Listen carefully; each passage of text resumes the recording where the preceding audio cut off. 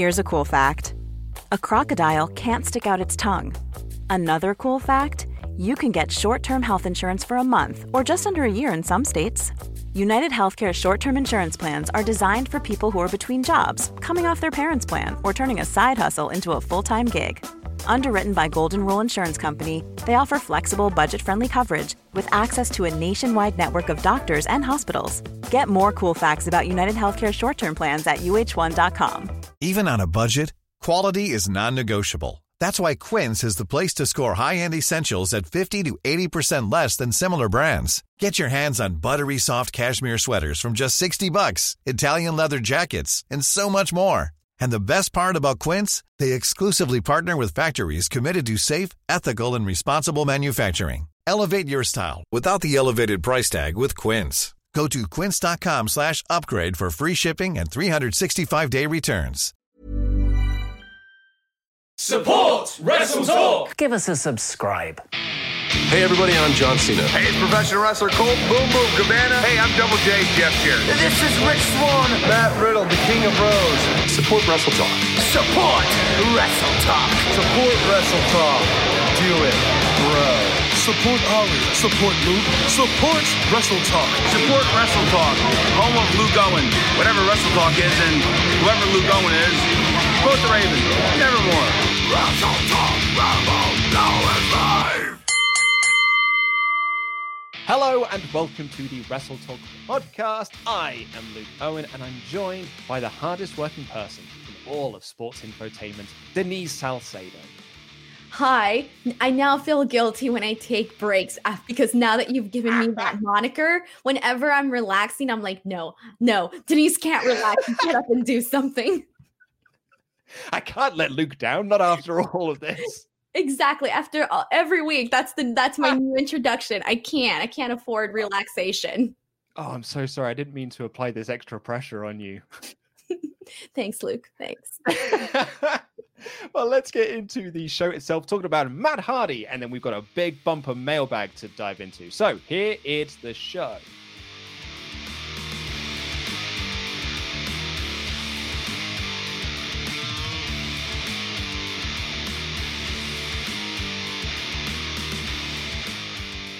What's up, Luke? How are you? I'm doing good, man. I'm tired this week, though, man. Like, I don't know what's wrong with me, but I'm really tired this week. I am feeling it. I am feeling so lazy today. Like, I just want to go to bed and just not wake up for like 13 hours, but I don't have that luxury, unfortunately. Is it because you got bullied by Sean and Izzy? I got bullied. Did you see that? That? I saw Sean set you up. I saw He Sean totally set me up. Completely got Izzy on his side to bully you about Taylor Swift. It's uncalled for, man. The worst thing is I didn't even see it coming whatsoever, okay? I just went innocently thinking we were going to talk about Hell in a Cell predictions. That's all I had prepared. And then lo and behold, Izzy turned heel and went anti-Swiftie mode. And Sean definitely persuaded her on that end. And what can you do? Sean is the worst. Sean is the worst. We've said it many, many times. We said again, he's the worst.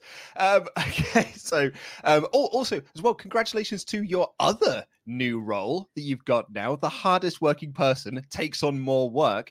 Tell us about your new role that you've got. So I'm supposed to be getting started soon, hopefully sometime this week, if not early next week with Collider.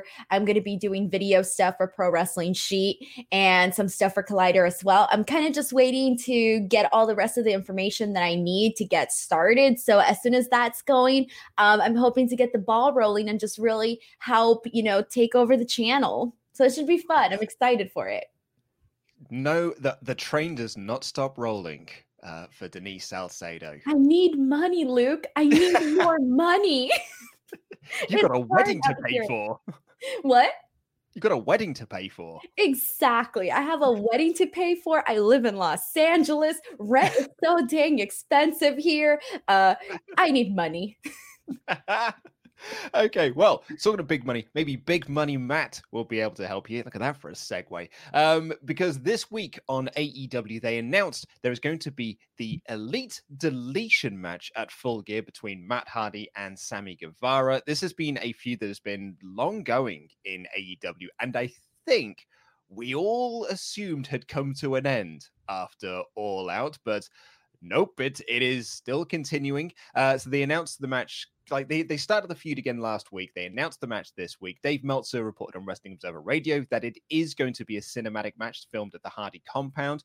And it's apparently been the plan to have this match between these two since March. So like it was always supposed to culminate in this match. And Matt cut a promo on Twitter where the broken Matt Hardy character came out at the end. So we're likely going to get to see the return of the broken Matt Hardy character, which we haven't seen on AEW for a little while. Matt came out and did a promo saying, hey guys, this character didn't work in AEW, not going to be doing it anymore. But we're looking to get the return of that character, getting the return of the Hardy compound. So, you know, all of the classic stuff that we loved from the broken universe. But my question is, Denise, are you excited for this match? Do you want to see another match between Matt and Sammy? See, when you said we all thought it was over, I was one of those people that really didn't think that after this whole, that big incident with Matt Hardy, I thought this was kind of over. I didn't really think like, oh man, we never got to finish this. Not once did that cross my mind. And so when they circled back on this on AEW Dynamite, I was like, oh, I forgot that was a thing. Okay, we're going back to it. But it's kind of, I can't really get my interest back into this storyline just because there was that big, not like big disconnection, but it's just, I feel like even though it's been such a short period of time, I feel so much has happened since then that I long forgot about this. But given the fact that Matt Hardy, has done amazing cinematic matches in the past, with Impact Wrestling and all of that. I think that them doing this is actually going to be, I have a good feeling about it. I think it's going to be good. And I think that if anybody who is going to put together an awesome cinematic match, it's going to be Matt Hardy. Cause he kind of kickstarted that off. And then he's also has, a reputation to sort of build on top of that. So I'm excited for it, even though I'm not necessarily hot on the feud. I'm more excited about the aspect that it's a cinematic match. Yeah, I think I agree with that. Like I'm so done with this feud, I think, because it's been a feud that has been, it's kind of made me uncomfortable from sort of, nearly day one, really, because you had the chair incident where Sammy threw the chair to Matt and completely cut him open, like completely bled a gusher there, which apparently got Sammy some massive backstage heat. Then, as you said, we had the incident at All Out, which like really like put a damper on the pay-per-view and sort of my feelings on the pay-per-view and also my enjoyment of the show.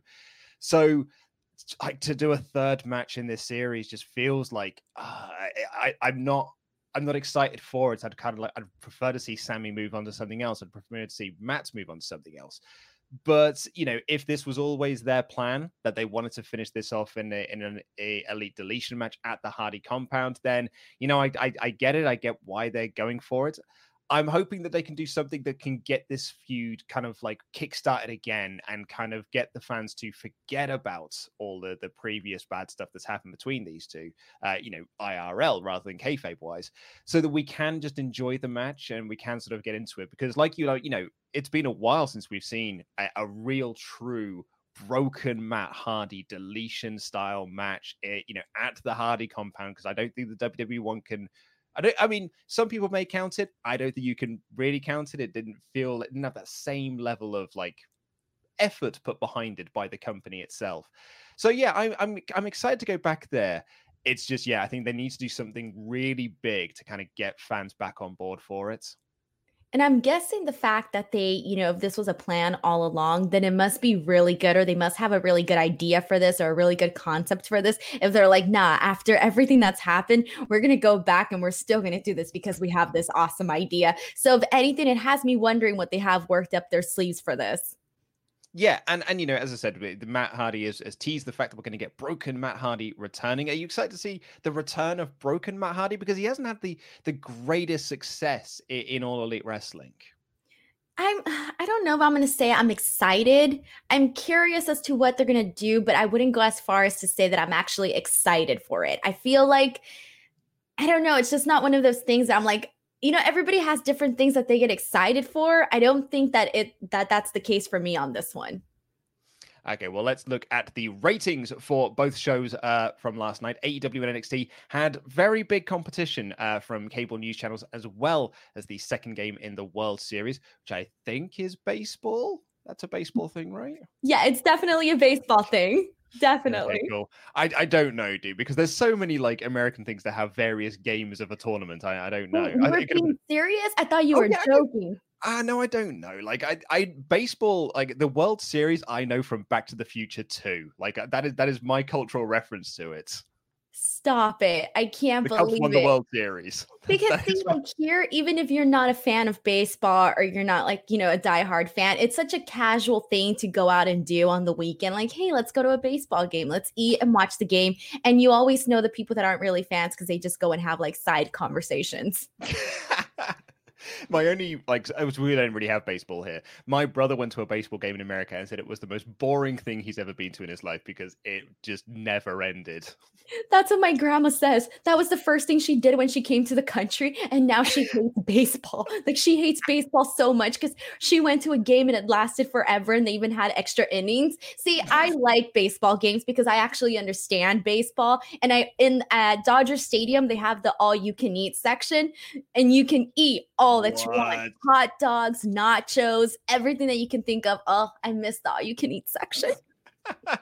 All right. Well, that I'm on board for, an all-you-can-eat section that I'm in for.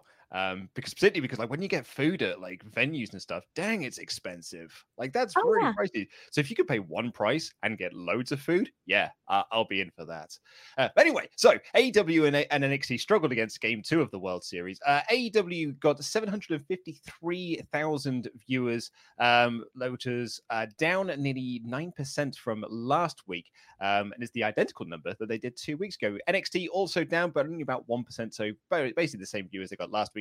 644,000 viewers. Yeah, I did get that right. Which is also the exact number they did 2 weeks ago. The World Series, for the record, did 9 million viewers on Fox. So the first 2 hours of that went directly against Dynamite and NXT, so they got crushed.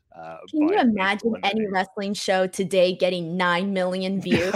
Heck, even 8, 7, 6. I'll just keep working my way down. It is sad when you think about that. It is really, really sad. Every time you think about the ratings from back in the day and you compare them to now, it's like, where did everybody go? Come back.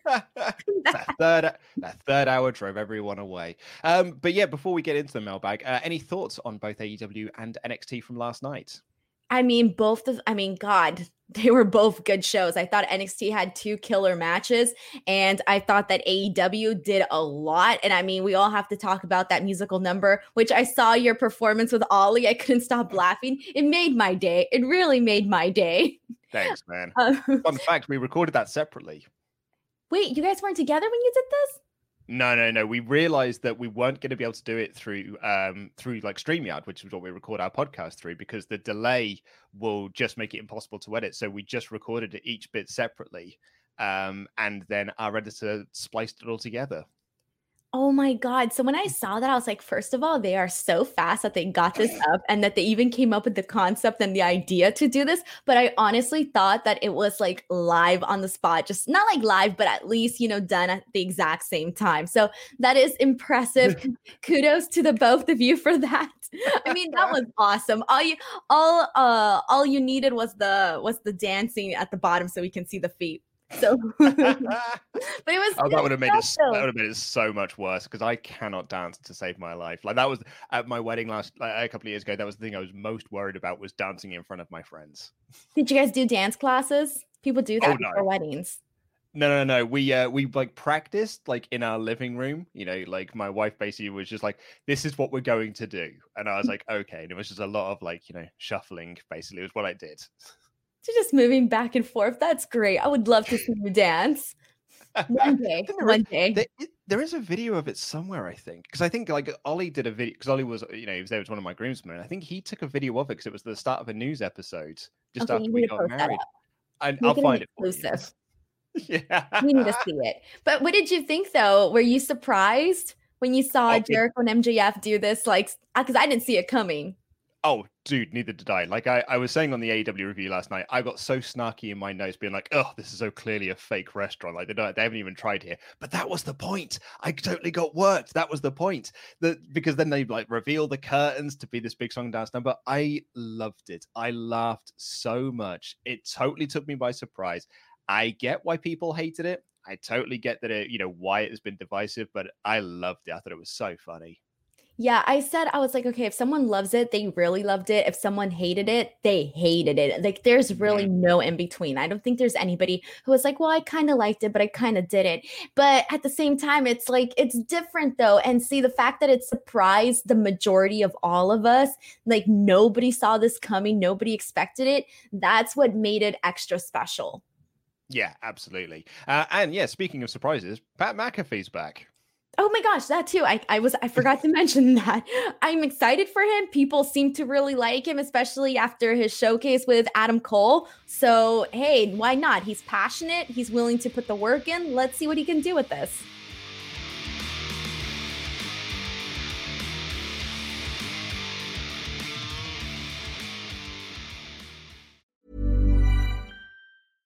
Hey, I'm Ryan Reynolds. At Mint Mobile, we like to do the opposite of what Big Wireless does. They charge you a lot, we charge you a little. So naturally, when they announced they'd be raising their prices due to inflation, we decided to deflate our prices due to not hating you.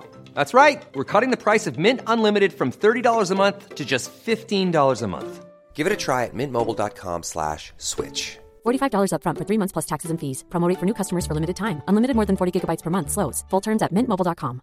Hiring for your small business? If you're not looking for professionals on LinkedIn, you're looking in the wrong place. That's like looking for your car keys in a fish tank.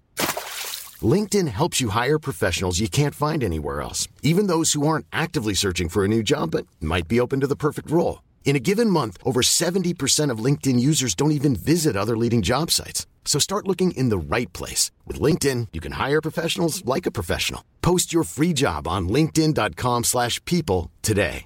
Hi, I'm Daniel, founder of Pretty Litter. Did you know cats tend to hide symptoms of sickness and pain? I learned this the hard way after losing my cat, Gingy. So I created Pretty Litter, a health monitoring litter that helps detect early signs of illness by changing colors, saving you money and potentially your cat's life. Pretty Litter is veterinarian developed, and it's the easiest way to keep tabs on your fur baby's health right at home. Go to prettylitter.com and use code ACAST for 20% off your first order and a free cat toy. Terms and conditions apply. See site for details.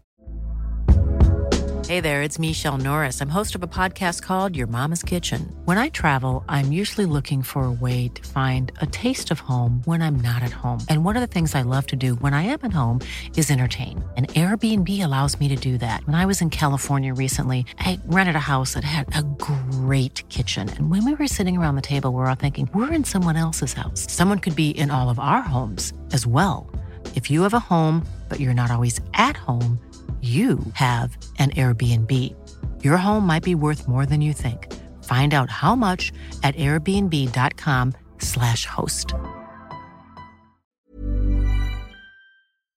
Do you like board games? Then you'll love Phenomenerds, a channel all about the best board games your money can buy. Do you not like board games? Then you'll love Phenomenerds, a channel all about why you're fucking wrong. If the only game you've played is Monopoly, a bad game with your family, a bad family, we're here to show you all the good times you and your friends are missing out on. We'll teach you the different types of board games out there, great ones to start your collection, how to host gaming nights, how to teach your friends rules. We'll have deep dives into classic games, crazy stories from board gaming history, drunk board gaming, and so much more. At Phenomenerds, we consider it our sacred duty to get you into the greatest hobby in the world, no matter what level you currently are. So subscribe to Phenomenerds now and get on board.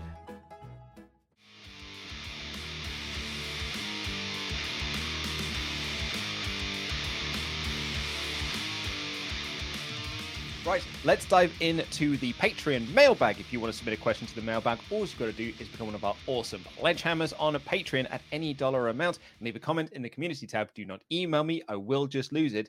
Thank you to, I think it was Matt that tweeted me in the week to be like, oh, sorry, that was me that emailed you because I always get it the wrong way around. Am I supposed to email you because you'll lose it if it's on Patreon? No. If you email me, I I will lose it. I'm bad at my job. Leave it on Patreon. We have got a ton of mailbag questions to get into, so let's dive right in.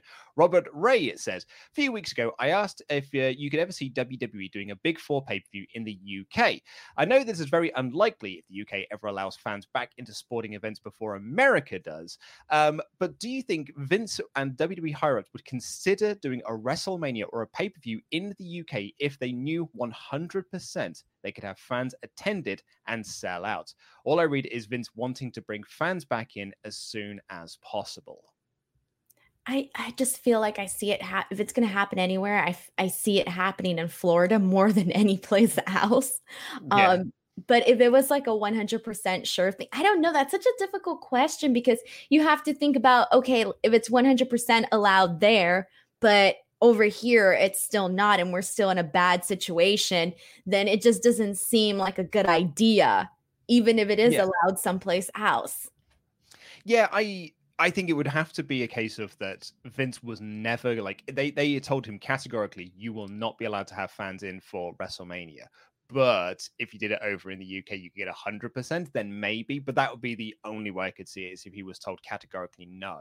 But like, as you say, like, I think in Florida, we're likely going to have fans at WrestleMania next year. Just, you know, whether it's 100% capacity, I don't know. I kind of hope it's not, because we are still very much in a pandemic that is not slowing down.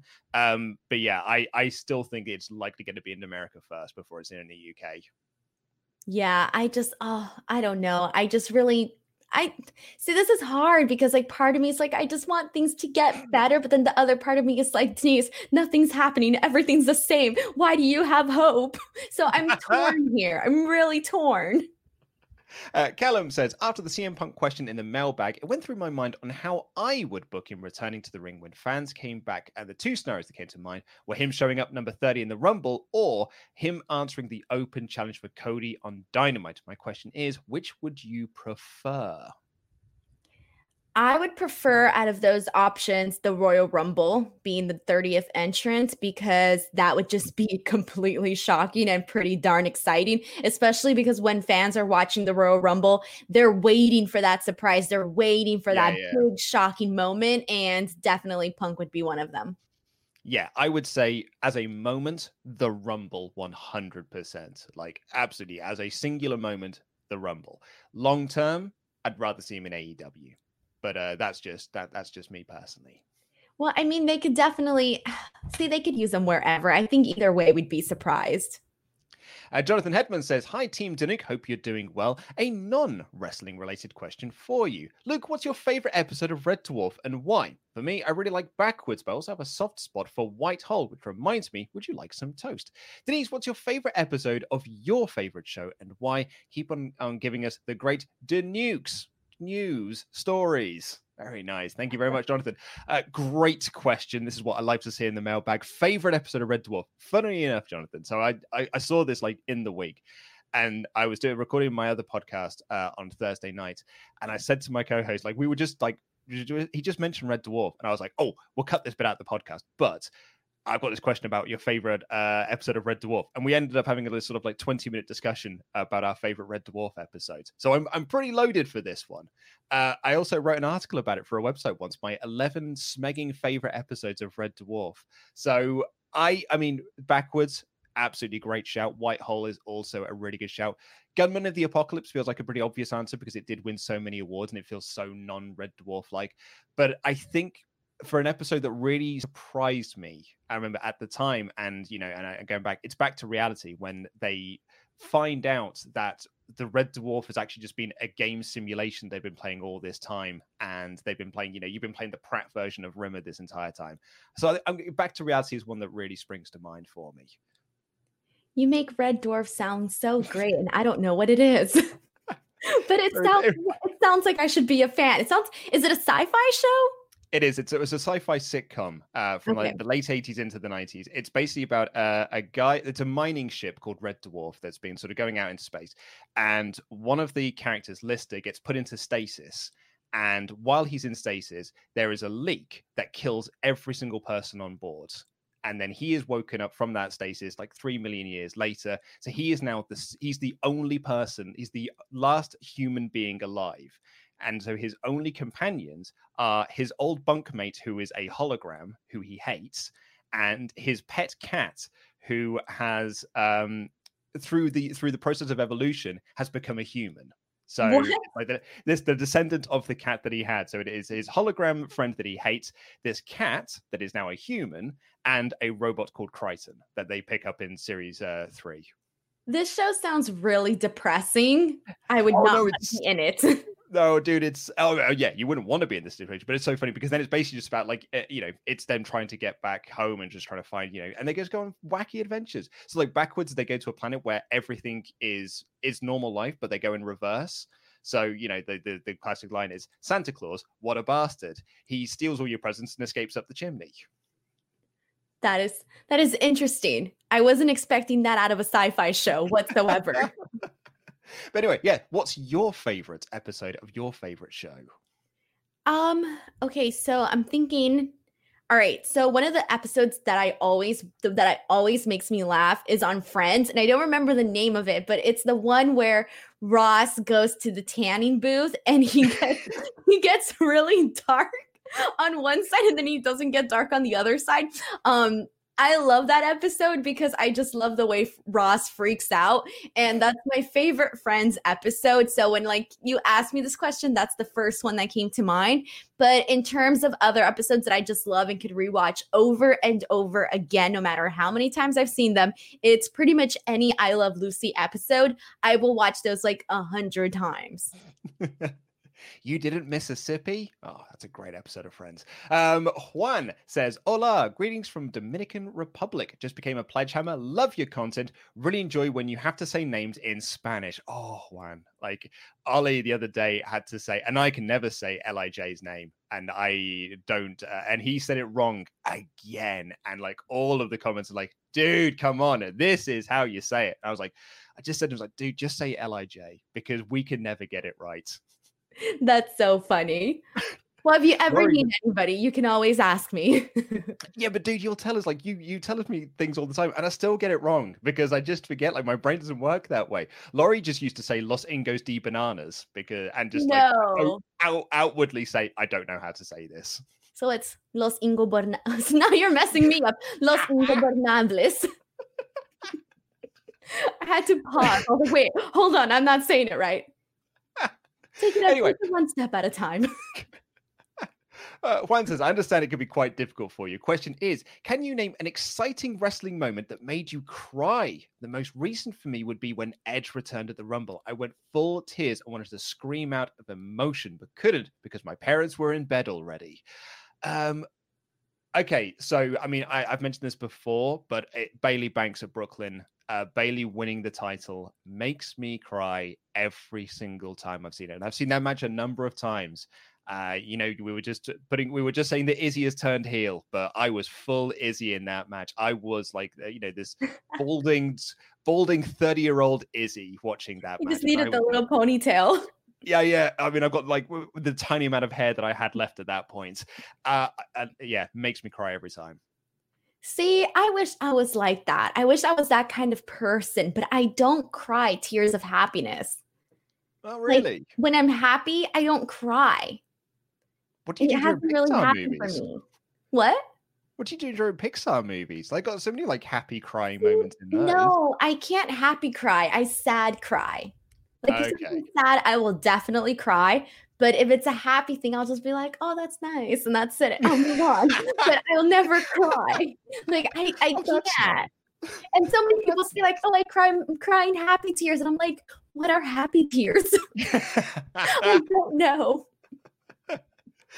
Nick Corvillo says, hey, Team Danuk, let's talk about Mandela effect, shall we? Are you aware of the Mandela effect? Yes. Okay, cool. So Chris Jericho's first stint is when he was feuding with Ken Shamrock briefly. I remember at the end of the feud, Jericho attacks Ken Shamrock during a promo in the ring on an episode of Raw, wearing full hockey gear, jersey, and pads. The final move in the attack was Jericho putting Shamrock on a table in the ring and doing a top rope splash, putting him through said table. I remember being sold as Shamrock suffering internal injuries due to the hockey gear and the table, Shamrock being rushed to an ambulance. I waited for word on Shamrock the following week and none came. I was extremely confused at the time and even more so when it found out a couple of months later, Shamrock was no longer with the company for real, and I wondered why there was no payoff.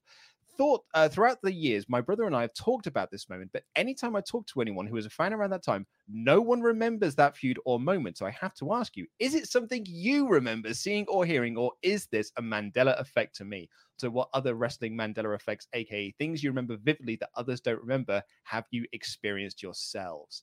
Oh, I don't know about the second half of that question. Have you ever had any wrestling Mandela effects? So for the first part of his question, it's funny because everybody always just remembers, everything with The Rock and Jericho, like that being like his first thing. So I think a lot of people do forget the whole Shamrock thing. But do I ever have a Mandela effect? Like something that I remember? No, you want to know why? Because I have a terrible memory. So if I remember something, it's something that everybody remembers too. Like I don't remember that one special nuance that only like 5 people remember. But I'm sure like if something were to come up, then I will be like, oh, okay, yeah, like, depending on the conversation or whatever. Yeah, I don't think I've ever had any personal Mandela effects in wrestling. I wish I could, though. I really wish I could give that answer. Although, I mean, really, the best way to find out, Nick, is just go on the network and just, search for Ken Shamrock and basically find his last Raw appearance. Like, that'll be the best way to help you remember. Marcus, Sol Campbell, what are your predictions for Bound for Glory? Do you guys think we'll see any surprises? I think Brian Myers said that we're likely going to see more WWE or ex-WWE debuts at Impact this coming Saturday. But what are your predictions for the show? So I think we're definitely going to see surprises in the Call Your Shot Gauntlet because they usually do have those for that. So I think we'll see them there. And then in terms of my predictions, I mean, I'm really looking forward to Eric Young, Rich Swann. I do think Eric Young will retain. I'm interested, actually, the match that I'm most interested in because I'm kind of torn on who I think is going to win. It's the 6-way scramble match. I don't really know which direction they're going to go. My pick is TJP, but part of me also thinks that they might just keep the belt on Rohit, or they might just completely try something new and go with Jordynne Grace. So I'm kind of a little bit torn on that one. I think they're going to go with Grace. You think they're going to just do it? Yeah, I think they're just going to do it. Just put the belt on Grace. Like, I think it got when they did sort of the fake title change and everyone thought that she had won the belt, like, sort of Twitter blew up from it. And I think if you are trying to get people to get some eyes on that product, what better way to do that than to put the belt on Jordynne Grace and to be like, hey, look at this. Look at what we've done here. And she's so good. Like, she is an incredible talent. I think that would be a really smart move on their part to put the belt on her. I also, I think that the Machine Guns are going to retain in the 4-way title match, but part of me does think that part of me thinks that they may put the belt on Good Brothers, but they are Quizlemania tag champs, so why not put other tag belts on them? So I as much as I'd like to see them win the belts, I think that the Machine Guns are going to retain there. I just think that the only reason why I'm not picking the Good Brothers is because I think that they don't need it. They have so much going on right now. Like, they're literally working on a million things. And like you said, they are Quizlemania champions. But I do think that it would make more sense to keep it on the Motor City Machine Guns. Plus, they still can do so much more with them as champions. And like I said, I don't think the Good Brothers need it right now. Yeah, no, I completely agree. Philip Dumas, been a subscriber since 2017, on and off again, Pledgehammer. Love you guys. 2 things. 1, clever nickname on my shout out. Could it possibly be changed? Yes, it can. Support at WrestleTalk.com, and I'll flag that up to Peter. 2, I remember you and Ollie did a fantasy booking warfare on how you would book Roman Reigns. Ollie got it pretty close if you go back and watch it. Thanks again for all the content. Love you guys. I do not remember doing that. Like, we used to do these fantasy booking warfare videos where we would just like pick a storyline and then we would just pitch like what we would do for it. I don't remember half of the ones that we did. I'm pretty sure we did loads of them, and I don't remember a single one of them that I did, with the exception of Aleister Black is the new leader of the Ministry of Darkness. That was pretty much the only one that I remember. You're fantasy booked, who knows what, and you have no idea. What if you got like several on them, like right on point, and you're not claiming the idea? I know, right? People tell me, did I get any of them right? Did I do really well? RLT Sandwich, what is a wrestling moment that gave you goosebumps, or a moment that still gives you goosebumps to this day? I was scrolling through Instagram, saw the moment when Drew McIntyre eliminated Brock from the Royal Rumble and the crowd lost their S words. I think mine is super predictable, and it's the Undertaker Brock Lesnar, just because that was honestly like one of the most shocking moments in wrestling that I can, especially recently recall. So I feel like that one, I'm still like, oh man, I still remember how I felt during that moment. I still remember who was in the room with me. I still remember, the people that I was watching with, what their reactions were. And so given that I remember all of that, I would say that's a moment where I still, like, every time I see it, I sort of have to like replay how I felt about it. I'd say certainly promo package wise, the intro video for Rumble 2000 between Cactus Jack and Triple H, where that gives me goosebumps. And because like the Attitude Era podcast, they've done, the reviews of all the Attitude Era pay-per-views, and they play the promo packages, and just listening to those promo packages, I can feel the hairs standing up on end and getting those goosebumps. So but anything around that Cactus Jack Triple H feud really, like, it makes the hairs on my arm stand on end. Even the ones that I've got less on top. Alex Kirkman says, I've just finished listening to your review of Halloween Havoc 1995. If I've said it once, I'll say it 1,000 times. The Wrestle Talk extra content is the best content you do by a country mile. Thank you very much, Alex. However, I do have a slight gripe with comments you made and wondered if you agree. Mr. Davis said that when Hogan raked the eyes of his opponents, it was a heel move. I completely agree. As a 39-year-old man, I used to watch Hogan as a kid and thought he was awesome, but when he resorted to heelish tactics, it was always against big, strong opponents, and it was his back against the wall. Andre, Zeus, Earthquake the Giant, etc. I think he might have done, I completely disagree. I always thought it came across as the Hulkster simply doing something to survive, just like any babyface would do. When all else failed, Hulkster could scratch, claw, and grind out a victory for every little Hulkamaniac. I obviously think a bit different now, but I loved Hogan as a kid, and it always popped me when he would do things to get out of difficult situations. Can you see where I'm coming from? Hope you can stay safe. Can't wait for next month's episode. Stay safe. Yeah, I totally get that. To be honest, like Hogan matches now, whenever I watch them, like there's various different things that I do like about Hogan matches, other than sort of personal reasons. I think they're boring. Ollie's taking issue with. Oh, come on, dude! Like, I don't believe it. I was a Hulkamaniac when he got inducted to the Hall of Fame. I was there. I still remember that moment. Yes, because it was for WrestleMania 21 weekend in LA, and we did the Hall of Fame for that. And I remember wearing my red and yellow Hulkamaniac shirt. And I remember I clapped so much that night, that my hands were hurting. They were red. My hands were so red. And I always have like that memory of clapping so hard when Hulk Hogan got inducted into the Hall of Fame. I was the Hulkamaniac. I don't mean to disparage your hero there, but I do think a lot of his matches were really boring, particularly that match against the Giant at Halloween Havoc 95.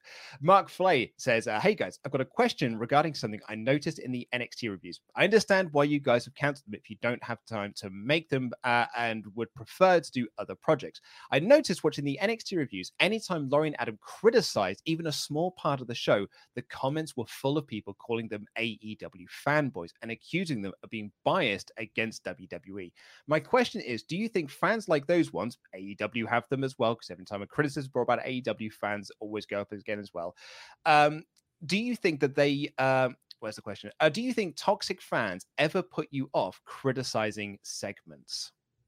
I think toxic fans can sort of put you off in terms of like, see, I know a lot of people that are like, they'll say like, oh, I don't like AEW fans because they're just like, they think everything that AEW does is perfect and that everything WWE does is wrong. And I get that and I see it. But I can't necessarily say that I agree with that because not everybody is like that. But there are those very toxic people that can sort of give people a bad reputation. And it's also the same thing with WWE. You have people that are like, oh, they could do nothing wrong or whatever it is. And so you get it from both sides. I just think that at this point, it's like, all right, let's get over it. Let's get over it already. Let's just continue on. And we spoke about this last week too, where we really talked about toxic fandoms and how it's just, kind of dumb, especially when certain things are being brought up. But I don't know if it puts me off from certain segments. I do think that sometimes people overpraise certain things just because it's done in a certain promotion and attack certain things because it's done in another promotion. And I'm not a fan of that. Yeah, I totally get that. Like we see it every week when we do the live Raw show and the live AEW show. The live chat, we speak to our moderators about this a lot. The live chat for Raw is usually everyone being like, this Raw's mostly bad. Like we're not enjoying this show at the moment. And you have AEW fans coming in there to be like, Raw sucks, AEW is the best, which is, it's just sort of like you don't need to be sort of leaving those sorts of comments. It's just, talk about the show that we're watching here. But when it comes to the AEW live stream, there's sort of army of WWE diehards that invade the AEW stream that just go in there to rile up AEW fans and sort of like rile up the chat to be like, AEW sucks, this sucks, this sucks, this sucks, WWE is the best, they can't draw ratings, this, that, and the other. You see it in replies to Alvarez's weekly tweet about, here are what the ratings are, here are some facts. I think the toxic fandom really, like the question from Mark says, the toxic fandom can make me question about criticizing certain things. A great example of this, as you said, last week's episode, we talked about, is AEW in danger of becoming WWE? It was just a question that we thought would be a very interesting topic to discuss. And we had a really, really good discussion around it. And reading the comments have been very interesting as well. But that video is the most disliked video that we have put up on WrestleTalk's channel. Is it really? It is, yeah. It has like a 15% thumbs down ratio, which is huge. Like our average is about 2 to 3%, but like it's like 15. And that is people just seeing the title, seeing the thumbnail, and instantly giving a thumbs down to the video without actually watching the context of it. Ollie and I had to have this discussion being like, yeah, we can't do anything like that, like for a while. Like, last year we had a lot of people having a go at us for clickbait. So we was like, we can't go this again. We can't do anything that's kind of like, that could be getting people, that could get these sort of reactions out of people. What I wanted to do this week, I wanted to talk about the Alex Silva injury. Like I wanted to be able to do a video on that and kind of discuss this because it's what everyone's talking about. But I kind of got gun shy on it because YouTube algorithms dictate that we can't have too many thumbs down. So I was like, well, do you know what? We'll play it safe and we'll just talk about the Matt Hardy deletion match instead. See, and that makes me so mad, okay? Because as people that are on-air personalities, we're coming out here to discuss something, then obviously just because the title, we're not saying AEW is turning into WWE. That's not what the title was. It was a question that was posed.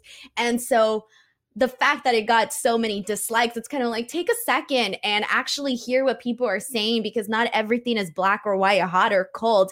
Things are in the middle, and it takes a lot of the fun. If you're a person that it's like, oh, I'm anti-WWE or I'm AEW, so I can't enjoy this other thing, that's just a waste of time and a waste of energy. Like, I will nitpick AEW and NXT like equally. And I do get that because I remember this one time on Twitter, I just tweeted like, oh, NXT is on, or blah, blah, blah, some basic tweet about NXT being on. And somebody put like, who cares? I'm watching AEW.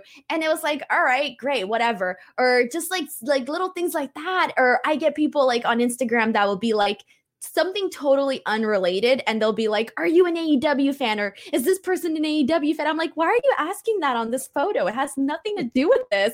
And so I do think that sometimes people can get a little, I think the reason is that sometimes people are such a big fan of something that they don't like other people attacking it. So they feel they have to be defensive. And so maybe that turns people that way. And I think it's the same thing for WWE fans. It's like, okay, I've been a fan of this company this whole long, and now all these new kids are coming along and basically trashing this company. Well, I'm going to get defensive, and now I'm going to fight back. And now, even if you draw criticisms of whatever company it is, all of a sudden you're like, oh, well, you're on the AEW payroll. Oh, well, you're a WWE shill. So it's like you can't say or do anything because everything you do is judged, which is kind of silly. But I do feel it's like that in everything. Like if right now you and I were to post some silly poll online, who do you like more, Luke or Denise? It's like, oh, if you're not Team Denise, oh, well, screw you because I'm Team Luke. And it's so silly that people get into these arguments about stuff like that, because you can like two things, you can like one more and it's fine, whatever. Yeah, but do you know what I mean? But I kind of totally get it from a similar standpoint, because I was once that person. Like, I go back to the forum post that I was doing in the mid to late 2000s on the Smart Marks. I was diehard TNA. Like, I was a diehard TNA guy, and I hated it when people criticized the company, even though watching the product, I knew that parts of it were really bad. Like when Russo came in and he was doing his schlocky garbage, I knew that the product was bad. Like, I knew that what they were doing wasn't very good, but I was like, I didn't want to admit that it was bad, because I had picked TNA to be the side that I had chosen. Like, that was the team that I had picked, and I wanted to defend them at every cost. I look back at it now and being like, dude, just say that it was bad. Like, because it was bad. And it's fine that it was bad. And it was fine that you still like the product. But it was, yeah, so I get it from a certain standpoint. But yeah, like, I think the toxic fandom is, I put up a post, this was a couple of months ago now, just because AEW did a great show, and I was like, man, Dynamite was a great show last night. Someone got so mad at me on Twitter that I didn't say that NXT was a good show as well. Like, it felt like a really weird thing. I think actually I'd even said, like, Keith Lee won the title, that's amazing, and AEW did a great show, and someone was like, yeah, but the rest of NXT was also good, and I was like, all right, hey, it's fine.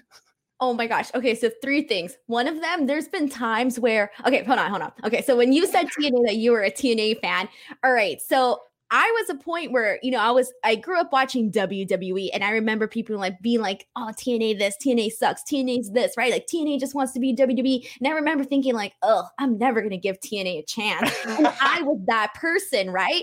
And then I met my fiance, who was a big TNA fan like you. And he was like, Denise, you need to check this. You need to check out TNA, blah, blah, blah. And I was kind of like, I don't really want to, but he convinced me to. And then I was like, wow, I've been missing out on all of this. And that's what happens when you close yourself off. You don't realize what you're missing out on. Like, it's okay to enjoy something. And then the next thing that I wanted to say is that last week's episode of our show, that's our most unliked episode, was actually my favorite episode that you and I have ever done. After the next day. Yeah, the next day I told my fiance, I was like, oh, I really loved last night's show. Make sure to check it out, blah, blah, blah. And then I had a third point, but I forgot. Oh, yeah. When I do my AEW NXT review, sometimes when I'm like, I do AEW first and then NXT, I'll have people that are like, oh, she's going to talk about NXT now, I'm out. And I'm like, what? Give me a chance here. We used to get that with so back in the day when me and Ollie first started doing the podcast, we used to do Raw and SmackDown on the same show, and there were people who got really hot that we'd review Raw first rather than SmackDown, because SmackDown was the better show. People were like, why aren't you talking about SmackDown? SmackDown's the better show, talk about that one first. So like, there's even toxic fandom within WWE fans themselves about which is the better brand. Oh my God. See, you can't please everybody. You just can't. I'm so sad that our show got disliked. That hurts my feelings. I'm hurt. Flaming Clive says, this one is kind of for you, Denise, but you can answer it if you like. What is the most surprising Twitter block you've ever received? Mine is from 2015. Taylor Swift blocked me. I said that if she got married, her career was over because most of her songs were about breaking up with boyfriends. She saw that and blocked me for it. Well, first of all, I'm sorry to say this, but if you got blocked, you kind of deserved it. In a really nice way, you deserved it. And I've never met anybody who's ever been blocked by Taylor, so that's pretty interesting to hear. But I actually have this really sad story. So a couple months ago, I did a giveaway. I was doing a giveaway on Twitter, and I was giving away Taylor Swift cardigans, and I selected a random winner. I emailed her and I said, hey, look, like you won, but just heads up, just know that I think it was size small was out. And I told her, like, let me know what size you want. The website says they have medium and large left, whatever. And then she wrote back to me like, oh, I'm sorry, pick somebody else. Like, I can't take it because I only want to be a size small. And I was like, oh, okay then. So I was going to write back to her saying, are you sure? I go on and the girl blocked me. Keep in mind, I was going to give her a gift out of my own pocket, my own money, and she blocked me. So I ended up picking 3 other people, and they didn't block me, so I was very happy. But I got blocked because I was trying to give somebody a gift. That's my most shocking block. And I've been trying to get blocked by Kim Kardashian, but it hasn't happened yet. And I've been trying to get blocked by Kanye, but it hasn't happened yet. I'm going to wear those with pride if I ever do. I think the most surprising Twitter block was Baron Corbin blocked me, mostly because I didn't even know he had a Twitter, but he blocked me anyway. And the only reason I found out is because people kept tagging me in posts that he'd made, and I was like, I'm not seeing anything. Like I'm not seeing any posts whatsoever. And then like there was a news article that said like Baron Corbin posted this. I was like, okay, I'll go to Baron Corbin's Twitter and I'll find out what it is. Oh, I'm blocked. I can't now find out I can't find out what the tweet is. That is so mean. Does it hurt your feelings? Like if you get blocked by someone? I don't know. It hurt my feelings. Because I didn't know what I did, or I didn't even know he was there. The one that kind of did hurt my feelings a little bit though is when I first started with WrestleTalk. It was in the lead up to my wedding, and my wife's half Welsh. So I wanted to do a bit of my wedding speech in Welsh to her Welsh family. I thought it'd be a fun thing. Just a couple of sentences. I'm very bad at doing languages, as we've talked about on this podcast before. And I was really struggling and I couldn't do it. But this girl had reached out to me to help me. And so she was kind of like doing some coaching. We were like DMing back and forth and this, that, and the other. And it was really, really helpful. And then a couple of months later, I just went back to thank her for her help and just say, oh, actually, no, I didn't get around to doing it in the end because I kind of bottled it. And she blocked me. And I've absolutely no idea why. That is so mean. What's wrong with people? What's wrong with people? I don't know. I must have said something on Twitter or on a podcast that made her block me on Twitter, but I have no idea what I did. She can mute you, unfriend you, but why block you? That is just savage. But I haven't been blocked by a famous person that I know of. Okay. I just hope it's not someone that I like, though. That would be really sad. I might cry. Also from Flaming, Dolph Ziggler is the most underrated wrestler in WWE. He sells better than anyone. His promo skills are on point. He doesn't have a problem putting anyone over. He's got the athletic skill to match up with anyone cruiserweight to super heavyweight. He's got a build that Vince likes. So why does he not get the respect he's earned and have a nice long run with any title? I would imagine is because Vince has pegged him from day one as you are a mid-card guy. You are not one of my top stars. He was typecast and he never stepped out of his comfort zone. That's the unfortunate truth. Or speculation. Alice says, speculation. That's going to get you blocked on Twitter. Exactly. Says, is Lashley the worst husband ever? How many times does Lana have to go through a table before he shows some concern? Wait, they never had a divorce? I thought they did get a divorce. I mean, they didn't do it on TV, but I'm pretty sure like Lashley came out and said in a promo, we're divorced now, by the way. I don't remember that. And I watch Raw I review Raw every single week and I don't remember. I remember like MVP starting drama between them and him basically saying like, stop coming out, to ringside with Lashley. But that was it. I don't remember there being an actual divorce. They certainly didn't do a segment about it, but I'm pretty sure Lashley said in a promo at some point, we're getting a divorce. And I think that was just it. And then they just dropped it. So yeah, that's why he's showing no concerns for her. Even as an ex-husband, come on, you should honor the time and memories that you had with your wonderful wife. Why not come out and rescue her? Denise, he's got business to attend to. Hurt business to attend to. Reese says, it's Hell in a Cell time. Looking back at the last two, an unfortunate tradition has started with the once fabled match. The last Hell in a Cell match on the show will end by a ref stoppage or by DQ. Do you think Orton versus Drew will be the one to get end that way this time? Or will it be Banks and Bayley or something less logical? I said this in the prediction show. I think that Orton Drew is going to end in some sort of DQ or ref stoppage when the Fiend interferes. You think? Yeah, I think the Fiend's going to come out the mat or something.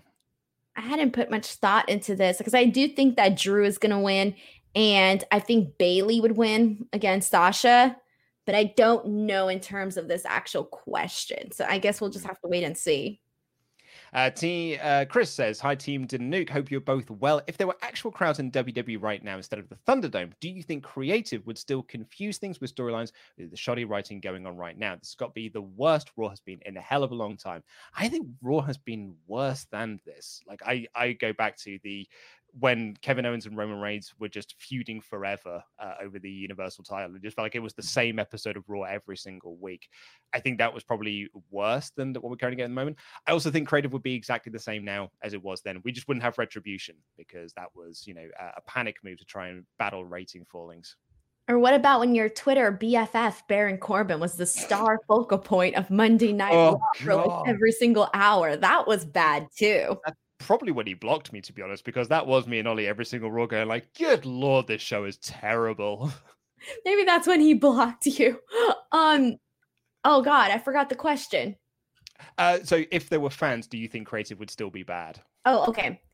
I think that it wouldn't be as bad as it is right now, because I do really feel like they are sort of saving whatever big ideas they might have. It kind of feels like, all right, we're going to put you some temporary stuff, but this isn't like our main thing. It kind of felt like that for a while. And I think now that they're starting to see that this isn't ending as soon as maybe they expected it to end. And now that they're like, okay, well, we're going to be in this situation a lot longer. I feel like we're starting to see some of those ideas that maybe they might have had prior implemented now onto Raw, but I don't necessarily think that, I think with the people, it would have helped, definitely. Mm-hmm. Yeah. Andrew Donnelly, I'm watching some old Attitude Era footage and I forgot how many signs fans had. Do you miss signs in crowds? Do you remember any particular favorite signs? Mine will always be the one at One Night Stand. If Cena wins, we riot, draped over the balcony. Yeah, I always kind of felt bad for the people behind those that have signs, though, to be like, hey, I can't see the ring now because there are so many signs here. But yeah, you watch those old intros to Raw and there's just signs everywhere. Like, it was crazy. Did you do signs? I mean, the couple of episodes of Raw I have been to, most of them I've been there in a work capacity. So like I haven't taken signs to those because I'm supposed to be a professional while I'm there. I have done to like some of the indie shows though, because there was an indie show I went to where they were handing out like placards to people to make their own signs. So like I did that one for an indie wrestler called Jake McCluskey. So I think that's probably the only time I've ever had a sign at a show, though. Have you taken signs to shows? I would take signs to shows all the time, but I would do like collages. So I wouldn't write like a saying. I would pick a wrestler, and I did two. And I think I got bored afterwards and I stopped taking signs because they were too much work. But I did a Triple H one and a Lita one. So I just put like a bunch of pictures in this big like white paperboard, and that's what I took. But I think after a while, I kind of got annoyed of having to do this and I stopped doing it. But I remember the night before was like the best thing to do was like organize my collage and take it to the show. Before we got married, my wife texted me. She was back at her house. I've got a lot of like pre-marriage stories for today on today's show. But like, they were like clearing some stuff out. Like my wife was standing next to her, was sorting some stuff out for her side with their dress and everything. And she found a sign that she had made to when she went to go see Blue in concert as a teenager. It was a boy band here in the UK, and it was a sign that for like to put in the back of the car while they were driving to the gig that says "Honk if you love Blue." Oh my God, that is so cute. Honk if you love blue. Can you imagine how many people honked just because they were thinking of the color blue? Oh my God, it makes me laugh. I've got a picture of it and everything. It's so every time I scroll through my phone and I see it, it makes me laugh every single time. There's pictures of blue on it and everything. Oh God, it's good. That's cute. My favorite sign I've ever seen at a wrestling show one is, I can't remember which WrestleMania it is, but there's a moment when the camera is just panning past a group, like past the crowd, and someone has a sign that just says "Monkey Tennis," which is a Alan Partridge reference. Is like he's in a meeting with this BBC executive and he's just pitching ideas and he just runs out of ideas and he just goes, "Monkey tennis?" And someone took a sign that said "Monkey Tennis" right on it, and it makes me laugh every time I see it. That's so random that some random stranger would also think the same thing and put it in a sign. John JJ says, "Hello, Team Danuke. Denise, it was great meeting you. I was super nervous. My question is, how do you handle the nerves when interviewing big names like Stephanie McMahon? Have a nice day. Jam that jam." Oh man. It's more of like, I'm so excited that I kind of get the nerves out of the way. Like I'm always really nervous before covering an event, but once I get started, like once I get the first interview out of the way, I'm good. I'm like, okay. The only time I'm ever nervous doing an interview is if I don't remember all of my questions inside my head, because I remember all of my questions, or at least the topics of what I want to discuss with somebody. And if I don't really remember them, that's the only times that I kind of get a little nervous, where I'm like, oh snap, like I was going to ask this person something, but what the hell was it?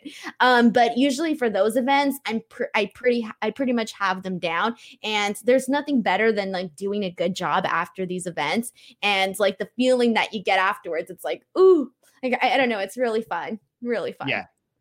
Zadamania says, I've got a question for Luke specifically. I made the foolish decision to proclaim that if any of the matches taking place inside Hell in a Cell this Sunday end in no contest, I'm going to shave my head. What should I be prepared for with no hair on top of my head? You've seen me, sort of met me once. You've seen I've got a full head of it. I'm very scared. You got to accept it, man. You got to embrace the baldness. It's great. Looks great on everyone. It's great on everyone. You're definitely rocking it. You're definitely rocking it. Oh my God. You know what? If you're going to willingly shave your head, kudos, man. Kudos. Yeah, I kept my comb over for longer than it really should have done. Like longer than it probably needed to. And the day every guy does though, right? It's hard to let go. Well, my barber told me, like, you've probably got about a year left of this. So I was like, do you know what? I'm just going to enjoy this year. People like, I mean, I got so many mean comments. Your barber is savage. Why would he tell you that? But I mean, because I asked him, I was like, you know, how long do you think I can keep this up for? But I used to get so many mean comments on YouTube videos being like, dude, your hair is a mess. Like, and people used to really rag on the fact that I was going bald. So going like just shaving my head was like the best thing I could have done. But the day I decided to do it is when I went to go and get my hair cut. And the lady who was cutting my hair, I told her what I wanted. And she just sort of took a step back, looked at me in the mirror, and was like, you do realize this isn't working, right? And that was... Wow, that's really mean. And that was it. And I was like, yeah, I think it's time for it to go. I think I need to just shave my head. I need to just take the plunge and do it. These barbers down where you're from are really, really mean. They just tell it how it is. This is what I get for getting my haircut in central London. Lawrence says, after watching Metrobution get their butts handed to them and Asuka running away from Baszler, I've got to re-ask an old question about the nature burials. To us fans, it's just a hobby, but to Mia, Ali, Dijakovic, and everyone else on the roster, this is their life. They must realize that the stories they're given aren't working and their characters are being buried. My question is, do you think wrestlers know that they're being buried? Does Vince or someone in the industry or the authority tell them that the characters will be buried? Has anyone at WrestleTalk ever heard an old-timer talk about the company burying them or other people? Last one, do you see in a way if they just don't care, or do you think that they do care and they can't do anything about it and then they want to leave the company afterwards? Well, I think like Ricochet has posted up on Twitter before when people have said like, dude, your character is being like buried, like they're not using the way. He's just like, I'm just happy to be on TV. I'm just happy to get a steady paycheck and I'm being on TV, and that's fine for me. So I think for some people it's fine, like it is just a job for them. I think there's like you know, we've seen from Miro, and he's been very open about this. He hated the way that his character was treated and was very happy to get out of the company and go to AEW, where he's got this creative freedom, which is apparently to feud over arcade games. So yeah, I think for was that a shot? It was a little shot there. Yeah, it was a little bit. So yeah, I think it very much depends on the people. I will say though, I don't think that Asuka was particularly buried on Raw. I think she made the smart decision. Like she'd escaped the beatdown she was going to get. She realized she was in a 2-on-1 situation and made the right move to get out the ring at that point. I don't think she's been buried. She just hasn't been treated like a proper champion. Exactly, I agree. Yeah, completely. So yeah, so I think it very much depends on the person in that one, Lawrence. We'll do a couple more of these. Big Chris says, "Hey guys, what's your favorite Halloween costume you've worn over the years?" Mine was when I went as Wolfpack Sting as a kid. Have a nice day, Jam that Jam. Now this is a big question for you, Denise, because I know I've seen you've done some big Halloween costumes over the years. You saw those? Yeah. Non-wrestling related, my favorite costume was when I dressed up as a magician as a kid. And then wrestling related, I really enjoyed being Triple H last year for Triple H King of Kings. That one was really fun, and it was a costume that I had been wanting for a long time. What about you? So I went to a Halloween party about 10 or so years ago now in a Ghostbusters outfit. I had the Ghostbusters jumpsuit, but it was one that I'd made myself. So I had my own name tag on it and I completely customized it just for me. So, which I've still got hanging up in my cupboard at the moment that I bust out every now and again. So I think that's kind of my favorite costume because it's the one I put the most effort into. But I've done I did a Great Invisible Man one year, did the full bandage gears and everything, and I made myself try and look as black and white as possible so that I could look like Claude Rains. I if I'm going to do a Halloween costume, I'm going to go all out. Like I really like it. And the DIY ones are usually the best ones. Like they don't come out perfect, but you know what? You put some effort into them. I did Pippi Longstocking once. It was awful. I did such a bad job. Oh, I've got to send you, like, when we get off this call, I've got to show you my wife and I are doing a Halloween quiz tonight for our friends, and we're getting in Halloween costumes for it. I've got mine all set up. It's lined up. I'm going as Chucky from the Child's Play series. Oh, nice. But my wife's going as Pennywise from It, and she did a makeup test last week, and it looks rad. I'm gonna have to show you when we get off this call because it looks so good. Yeah, send it to me or show it to me. Jericho says, I just joined Patreon, been watching for a few months, wanted to show my support. My question is, why do people in wrestling fandom jump straight to the simplest explanation when comparing promotions? So quite a long explanation for this, so let's get into it. I was watching the latest WrestleTalk podcast when you guys were talking about comparing AEW to TNA back in the day in terms of their current champions being from WWE. As I was watching, I became frustrated because those simply don't apply.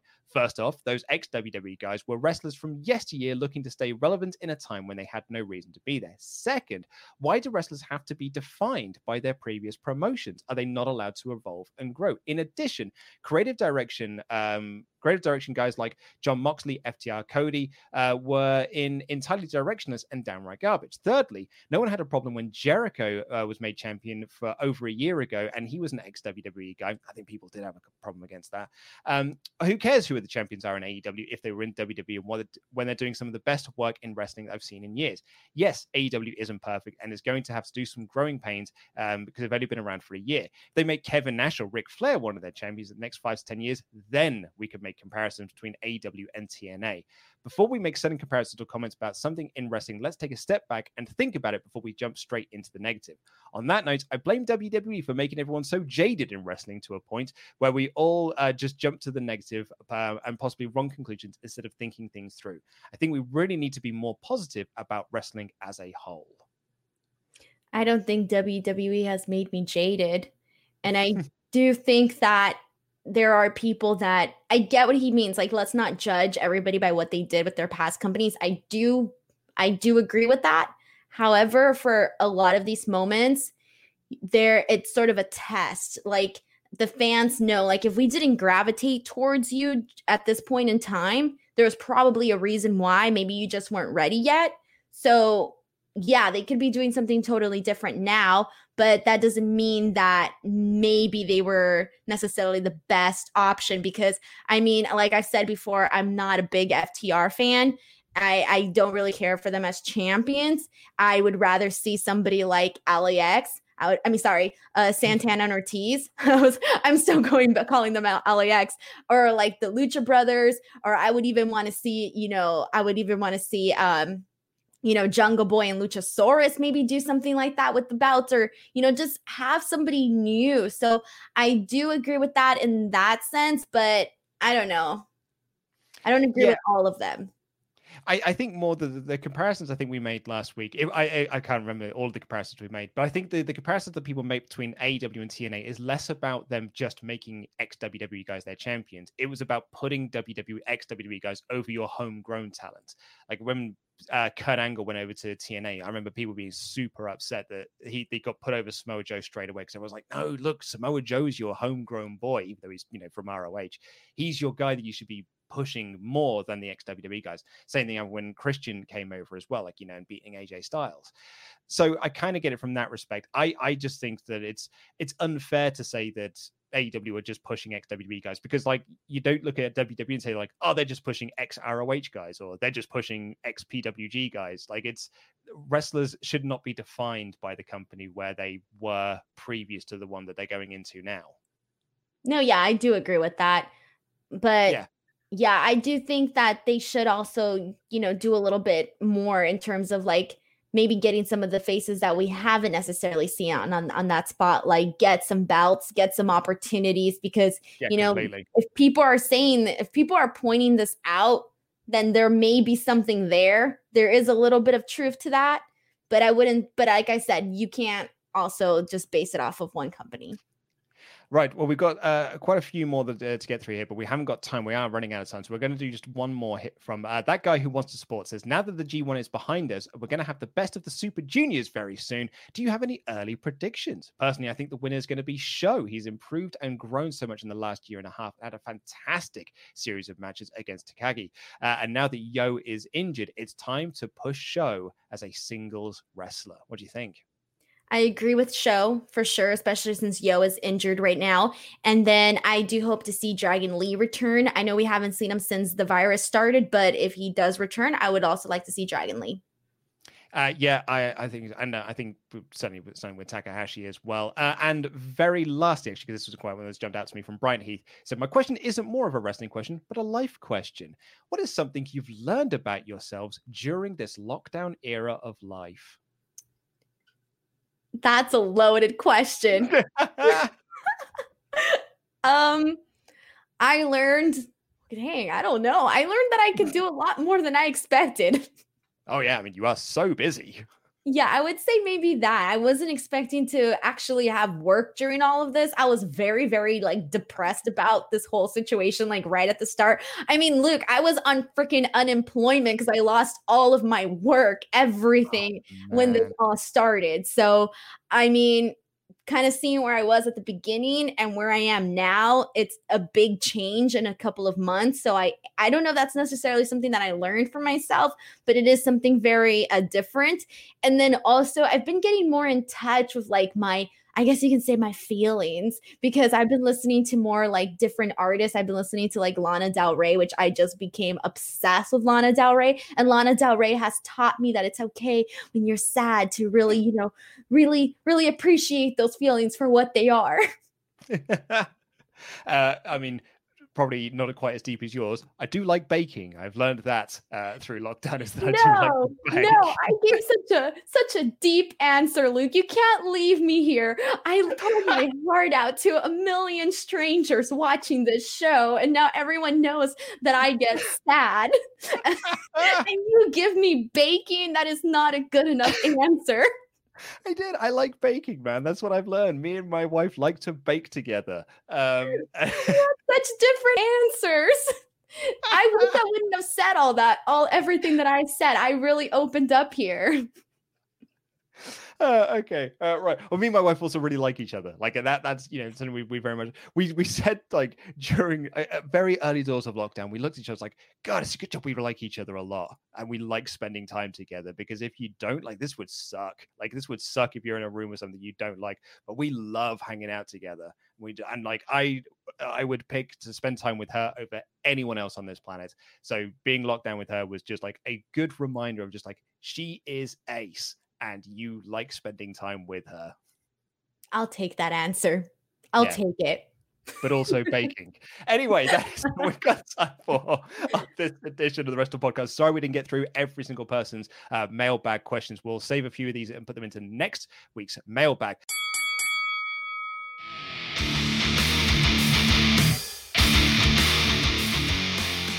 Any big plans for the weekend, Denise? Oh my God, all the wrestling that's happening this weekend. That's my plans. Saturday, Bound for Glory.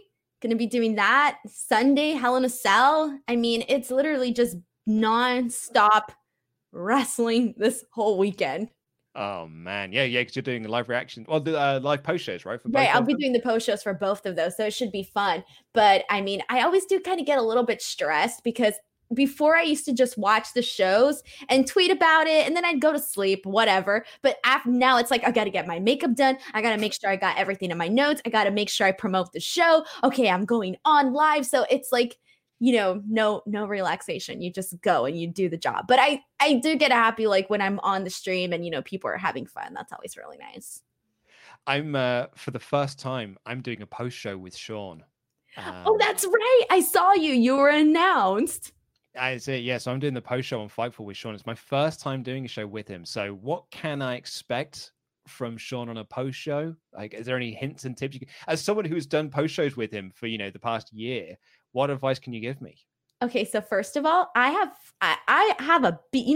beef with Sean because this is nothing new. So I've been with Fightful for over a year now. I have never been invited for a pay-per-view post show ever. What? So you beat me, Luke. You beat me. What should you expect? Expect maybe some like really awkward dong jokes and expect SRS losing his mind over like some technicality that like no one cares about except SRS. Oh yeah, I mean, I very much enjoy listening to the post shows with you and Sean on a Tuesday. It's usually like if I go for a walk and I listen to your guys' review. And yeah, particularly hearing Sean lose his mind over certain things. But the one that really struck out to me, I mentioned this last week as well, it was your sudden realization that we may not have fans for the Rumble. And you literally have this moment where you're like, oh no. It's because you forget, like, part of, like, I think a lot of us think, like, okay, at the end of the year, it's a new year, ta-da, everything's gonna go away. And then it's kind of like that realization hits in where you're like, wait, that's not how things work. It's not gonna happen. And so I think that's where my brain is still going, like, hey, things are gonna end once it hits 2021, but that's not true. That's just sad. So I'm going to be doing the Fightful post show after Hell in a Cell, which I'm very much looking forward to. It's always fun to hang out with Sean, even though he is a big dick. But yeah, he's a fun old guy to hang out with. But before that, Denise, I'm going pumpkin picking on Sunday. Are you doing pumpkin carving? Yes, we'll be doing. So my wife and I love Halloween. Absolutely love Halloween. We got married around Halloween. We had pumpkins as our table decorations. We had pumpkins all over our wedding a couple of years ago. So we love Halloween. We love going to go pumpkin picking. We love doing pumpkin carving. My wife's quite arty, so she does really good ones. I'm not quite as good. I'm a bit ropey around it. But yeah, love it. Love pumpkin carving. You should do like a wrestling themed pumpkin. Oh, you see, I've thought about this before, but I think you need to be pretty artistic to be able to, like, I can do eyes and I can do a mouth, like, sort of a jaggedy mouth, but like, okay, I don't know. Wrestlers have eyes and mouths. You can do it. Maybe I'll try and do the Fiend or something because, he has got, I could sort of, because he's kind of got those curved eye makeup things. I could maybe do something around that. But I just think like I'm going to do it. It's not going to look like it. Like, it's not going to look like no one's look like. You can do Randy Orton. He has an easy face. He seems like simple enough. Just leave the pumpkin as it is and be like, look, it's Randy Orton. Exactly. Yeah, you can definitely do that. Well, I'm jealous of you. I've always wanted to carve my own pumpkin, and I've never done it before. Why? Why have you never done it before? I can never find anybody to do it with me. What? People never like to do stuff. You have to, like, a lot of people that I like, no, I'm like the most, like, I want to try this, I want to try that. And everybody's like, no, forget it. We're going to try this. Hold on. Are you telling me your fiance isn't pumpkin carving with you either? It's this whole thing. He'll be like, oh, but we got to go get a pumpkin. And then where are we going to carve the pumpkins at? And where are we going to do this? And whatever. I'm like, all right, well, you know what? You sucked all the fun out of the pumpkins. I will have words. I am going to have words. Thank you. With Please your fiance. Do. Come on. Denise wants to carve a pumpkin. Carve a pumpkin, man. Just go buy one. I just did a gingerbread house for the first time ever last year. It sucked. It was awful. And it's just even worse. It was the worst thing ever. I don't think I'd do one this year again. What was so bad about it? It tasted like butt. It was so bad. It's not about the taste of it, man. I mean, and my house didn't even stay. It was more of a mess than an actual beauty. I was going to say, like, I feel like gingerbread house is more about just putting a gingerbread house together as opposed to, because I don't particularly like gingerbread either. But like making a gingerbread house is fun. Yeah, I guess. I'm kind of over it. See, like if I try something and I don't like it, that's it. I'm never trying it again. but like with pumpkin carving, like you can me and my wife always put together like a meal afterwards, like with the pumpkin innards, and we like cook something with it. So like we do a wicked like pumpkin carbonara is like a favorite of ours to go to. There's so much you can do with pumpkin carving. We just live two different lives, Luke. Like I don't even know what pumpkin carbonara is. Like you have a fancy life. I have like a very non-fancy life. We're living different lives right now. I can see you doing like the Martha Stewart type projects, like versus like me. I'll just be like, all right, whatever. Like this is what's happening this weekend. No major anything. Oh, I'm jealous. Oh. Okay, right. Well, I mean, that's the other. When you come over to the UK next year, not only am I going to make you a 5-course meal, you can come over around Halloween, and we'll do some pumpkin carving together, and we'll make you a pumpkin carbonara afterwards. Thank you. But right, let's get out of here. You need to go to bed. I need to go and have another cup of coffee. Thank you all so much for listening to this podcast. Andy and Pete will be back tomorrow with a SmackDown review, and then on Monday, Ollie and I will be doing the Raw review on the Wrestle podcast. Also, go check out the Fightful podcast as well, because I'll be doing the post show with Sean. Go check out Denise's Instant Culture, because she'll be doing post show reactions as well. Fabulous amounts of content for all of you lucky people, and it's all free. Thank you all so much for listening. Take care. I love you. Goodbye.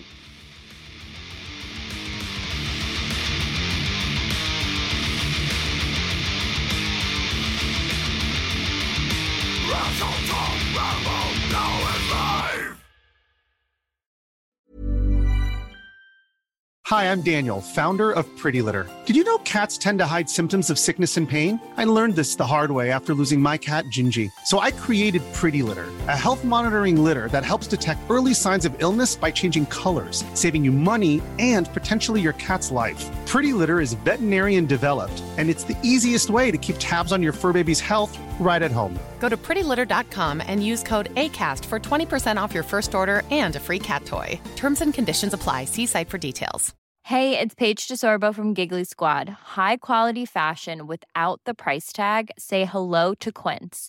I'm snagging high-end essentials like cozy cashmere sweaters, sleek leather jackets, fine jewelry, and so much more. With Quince being 50 to 80% less than similar brands. And they partner with factories that prioritize safe, ethical, and responsible manufacturing. I love that. Luxury quality within reach. Go to quince.com/style to get free shipping and 365-day returns on your next order. Quince.com/style. When you need mealtime inspiration, it's worth shopping Kroger, where you'll find over 30,000 mouth-watering choices that excite your inner foodie. And no matter what tasty choice you make, you'll enjoy our everyday low prices, plus extra ways to save, like digital coupons worth over $600 each week. You can also save up to $1 off per gallon at the pump with fuel points. More savings and more inspiring flavors make shopping Kroger worth it every time. Kroger, fresh for everyone. Fuel restrictions apply.